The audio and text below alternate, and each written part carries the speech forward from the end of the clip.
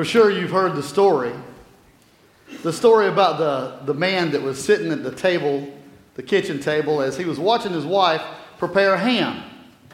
And he noticed that as she was preparing that ham, she cut an inch off of both sides of the ham before she put it in the pan. And the husband was watching this the whole time, and he said, "Honey, that seems like an awful waste for you to be cutting an inch off of each side of the ham before you put it in the pan. Why do you do that?" And she looked at him and she said, the truth is, I really don't know. My mom taught me how to cook, and she always did that. So that's what I do. She said, but I'll tell you what, I'm going to call Mom right now and see why she cut an inch off each side of the ham. And so she picked up the phone and she called her mom, and she said, "Mom, when we were cooking hams, you always cut an inch off of each side of the ham before you put it in the pan. Why did you do that?" And the mom said, "Well, darling, I really don't know. My mom always did that." And she said, "Mom's been dead for a while, but Dad's still around. Let me call Dad and let me see if he knows why Mama used to cut an inch off each side of the ham."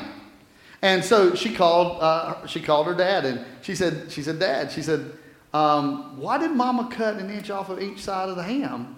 And he said, "Oh, that was so it would fit in the pan." And a lot of times in Christianity and in church, we get like that, don't we? We know what's supposed to be done. We know how to do it. We have practiced it time and time again, but really somewhere down along the line, we've forgotten the why. Baptism is what we're talking about this morning, and baptism can be this way too. It's what's been done. It's been done this way all the time, but do we really know why? The title of the sermon today is Shaped by Baptism, and I pray that as we dig into the passage that we'll see some of the meaning of baptism and how it can be a part of how God transforms our lives. So why be baptized? That's the question, right? Why be baptized? Jesus commanded the disciples to baptize in Matthew 28:19 through 20. It reads like this: "Therefore go and make disciples of all nations, baptizing them in the name of the Father, the Son, and the Holy Spirit, and teaching them to obey everything I have commanded you, and surely I'm with you always, even to the end of the age." So logic states that if Jesus told the apostles to baptize everyone, then we all should be baptized. Peter says in Acts 2:38, "Repent and be baptized, every one of you, in the name of Jesus Christ, for the forgiveness of your sins, and you will receive the gift of the Holy Spirit." So Peter said we should be baptized. And of course, we are familiar, especially this time of year, with the cry of the one that was standing in the wilderness. John the Baptist says in Mark 1. And so John the Baptist appeared in the wilderness preaching a baptism of repentance for the forgiveness of sins. So we have strong evidence for the need of baptism for the believer, for repentance, for forgiveness of sin. But in this passage, there seems to be a whole nother why. Jesus comes to John for baptism. Why? Surely that's what John was saying when he said, "I need to be baptized by you, and yet you come to me?" Let's do some review. John's been out in the desert, and he's been saying, "Repent, for the kingdom of heaven has come near." Well, I wanted to know what exactly that meant, so I went to the Amplified version, and I want to read that passage to you in the Amplified. It says, "Repent, change your mind, your old way of thinking, regret past sins, live your life according to a way that proves repentance, seek God's purpose in your life, for the kingdom of heaven is at hand." In other words, it's saying realign yourself with God. But we know some things about Jesus, don't we? Things that John the Baptist also knew. You remember when John the Baptist saw Jesus coming, he said, "Behold, the Lamb of God who takes away the sins of the world," right?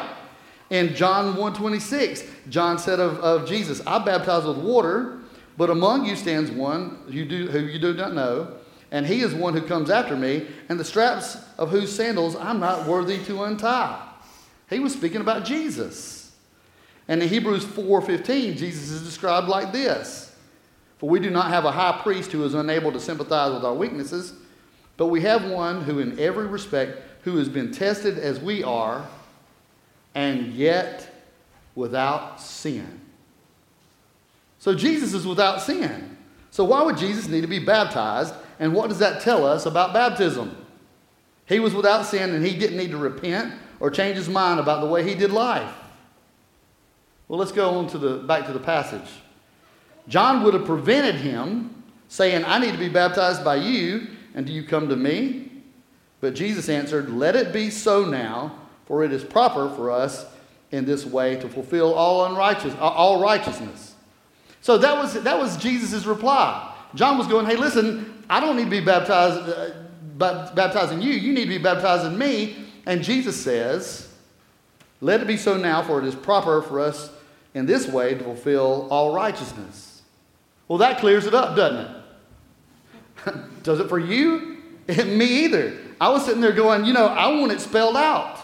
I want to explain scientifically why Jesus needed to be baptized. I want it logically. I want it theologically. I want it to go jot by jot and tittle by tittle. But it seems to boil down to one thing, and that is Jesus says so. And I don't like that answer. I don't. But I really do think that this is the key in which baptism shapes us. You see, listen, John was a prophet. He was a prophet sent from God, and he was standing out in the desert, and he was saying, align yourself with God, and the way you're going to show it is by getting wet. Well, that takes it out of a religious context, doesn't it? But that's exactly what he's saying. And God could have used 100 things, a million different things to say, this is the way you can symbolize that you align with me. He could have said, come out here and say you align with me and hop on one foot. But that's not what he said. He said that he wanted us to be baptized. I want you to tell me that you agree with me this way. It's agreeing and it's submitting to God said so. So how does this answer the question of why Jesus was baptized and how baptism shapes us? Well, baptism comes down to alignment. Have you ever had tires on your car that were out of alignment? Have you? At the best, those tires will pull you off course. At the worst, they will beat you senseless. I mean, if you've ever been in a car that has the front end out of alignment, it's like you're trying to get there, and it is not a smooth ride at all. But when you finally get those tires in alignment, then all of a sudden the rough ride smooths out. In baptism, we make a statement. And that statement is that we're in alignment, that we follow God. So let's look at the rest of the passage. And when Jesus had been baptized, just as he came up from the water, suddenly the heavens were opened to him, and he saw the Spirit of God descending like a dove and alighting on him, and a voice from heaven said, "This is my Son, the beloved, with whom I'm well pleased." And I want you to hear this. Jesus didn't have to change alignment. He was merely publicly announcing it. And I want you to look at the response. Jesus said, I'm in line with God, and God says, I'm in line with Jesus. And the Holy Spirit says, I'm in line also. And all of a sudden, we have what we call an epiphany. We're in the season of epiphany. Epiphany is a place where we have an aha moment, where things all of a sudden make sense. And so in this moment, when Jesus comes up out of the water, he has said that I'm aligned with God. And God says, I'm aligned with you. And the Holy Spirit says, I'm aligned too. And we see that Jesus was saying, I do nothing apart from the Father. I and the Father are one. We are not one only in purpose, but we are one in person. The baptism of Jesus was to proclaim to the world that he, the Father, and the Holy Spirit were not only one in person, but they were one in purpose. That explains Jesus' baptism, doesn't it? It was his publicly saying, I'm aligned with God. God and I are one. But what about our baptism? Well, our baptism has to do with submission. In 1 Corinthians 12:13, it reads like this. For in one Spirit we were all baptized into one body. Jews, Greeks, slaves, freed, and we were all made to drink of one Spirit. God calls us into alignment with him. And it doesn't matter what your sin is. It doesn't matter what your stature is and your place in the community. It doesn't matter whether you're a doctor or whether you're a ditch digger. It doesn't matter whether you're red, black, orange, white. It doesn't matter. It doesn't matter your political background. It doesn't matter whether you're a Democrat or Republican or somewhere in the middle. It doesn't matter. He calls us into alignment with one Spirit. Alignment also has to do with obedience. If you don't believe me, in Matthew 28:19 it says, Jesus is talking to the disciples. He said, therefore go and make disciples of all nations, baptizing them in the name of the Father, the Son, and the Holy Spirit, and teaching them to obey everything that I have commanded you. And remember, I'm with you always, even to the end of the age. So when we start talking about baptism, especially baptism for us today, we're talking about being baptized into Christ. And we talk about it in terms of being baptized into Jesus' death, burial, and resurrection. When we're talking about being obedient, when we're talking about being aligned with God's Spirit, what we're talking about here is being baptized into the death of Christ. Because, see, Jesus didn't just die one day. You know that, right?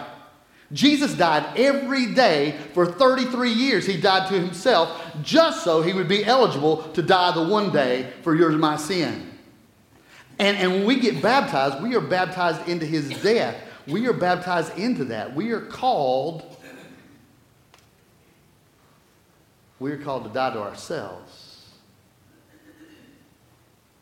When we're baptized, we're saying that we'll follow Jesus in this baptism. Now, this has to do with our willingness, but we're not only baptized into Christ's death, praise God, but we're also baptized into his burial and resurrection. We're also baptized into payment for sin and the ability to walk in newness of life. We're baptized into Jesus' burial. And a lot of times when preachers preach, they just talk about death, burial, and resurrection, and kind of burial kind of gets sandwiched there in the middle, and it doesn't really get much airtime. But I want you to hear this. At the time that Jesus died, at the moment Jesus died, he was buried, and the legal requirements of death for sin was met in him. The perfect one had died for you and had died for me. And because of that, the sentence has been carried out. Through faith, we come into alignment with what it says in Romans 6:23. For the wages of sin is death, but the free gift of God is eternal life in Christ Jesus our Lord. But it doesn't stop there. We're not only baptized into Jesus' death, we're not only baptized into his burial, but we're also baptized into his resurrection. In Romans 6:3-4, it says, do you not know that all of us who've been baptized into Christ Jesus were baptized into his death? Therefore we have been buried with him by baptism into death, so that just as Christ was raised from the dead by the glory of the Father, so we too might walk in newness of life. This is what Methodists talk about being sanctified, being in the process of sanctification. We're also baptized in the raising of the dead so that we can walk in newness of life. So I want you to hear this. Baptism really has kind of two parts. The submission, the willingness, and faith, that's our part. But the raising from the dead is God's.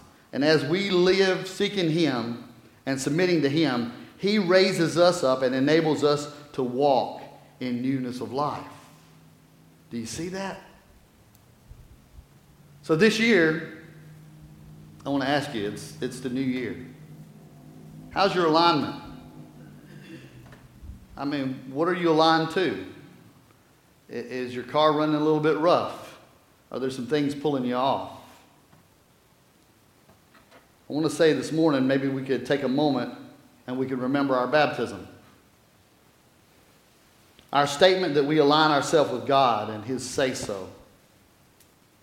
Maybe we remember our God's part. That as we're willing to submit, that he forgives us and raises us from the dead and walks with us daily to give us the ability to walk in newness of life. In the symbol of baptism, God shows us just how perfectly he's loved us. He conquers all agendas. He frees us from all oppression, and he gives us life anew.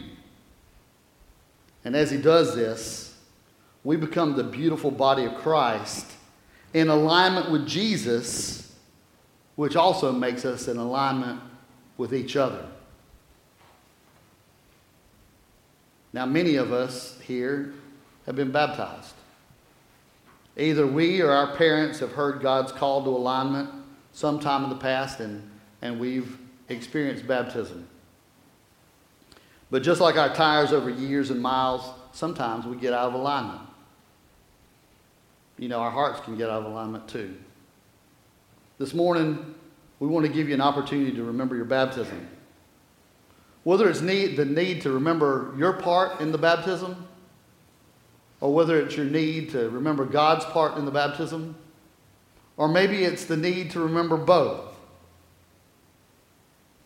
Now, I do want to say this. This morning is not baptism itself. If you're here this morning and you've never been baptized, but you feel God tugging on your heart this morning to align with Him, then I want you to tell me that after the service, or let Bill know after the service, and we will definitely do something special for just that. This is for those of us who have been baptized before and say, hey, listen, I need to remember that I want to align with God, what God says about me, or what God says I should do. I want to align with the fact that He has forgiven me, or I want to align with the fact that He will walk with me from here on out to provide me newness of life, that I have victory.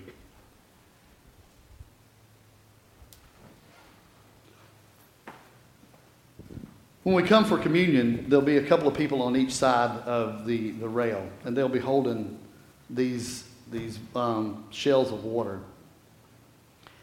If God's tugging on your heart to reaffirm your baptism, then we ask that you just, as you come out of communion, if you'll just pass by the shells and touch it to your head as a way. There's nothing magical in the water. It's just a way of saying, a very tangible way of saying, I want to realign myself with you again, God, and what you've done for me.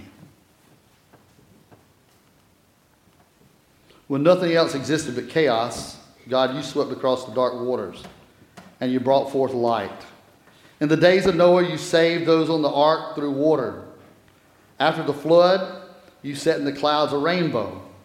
When you saw your people as slaves in Egypt, you led them to freedom through the sea.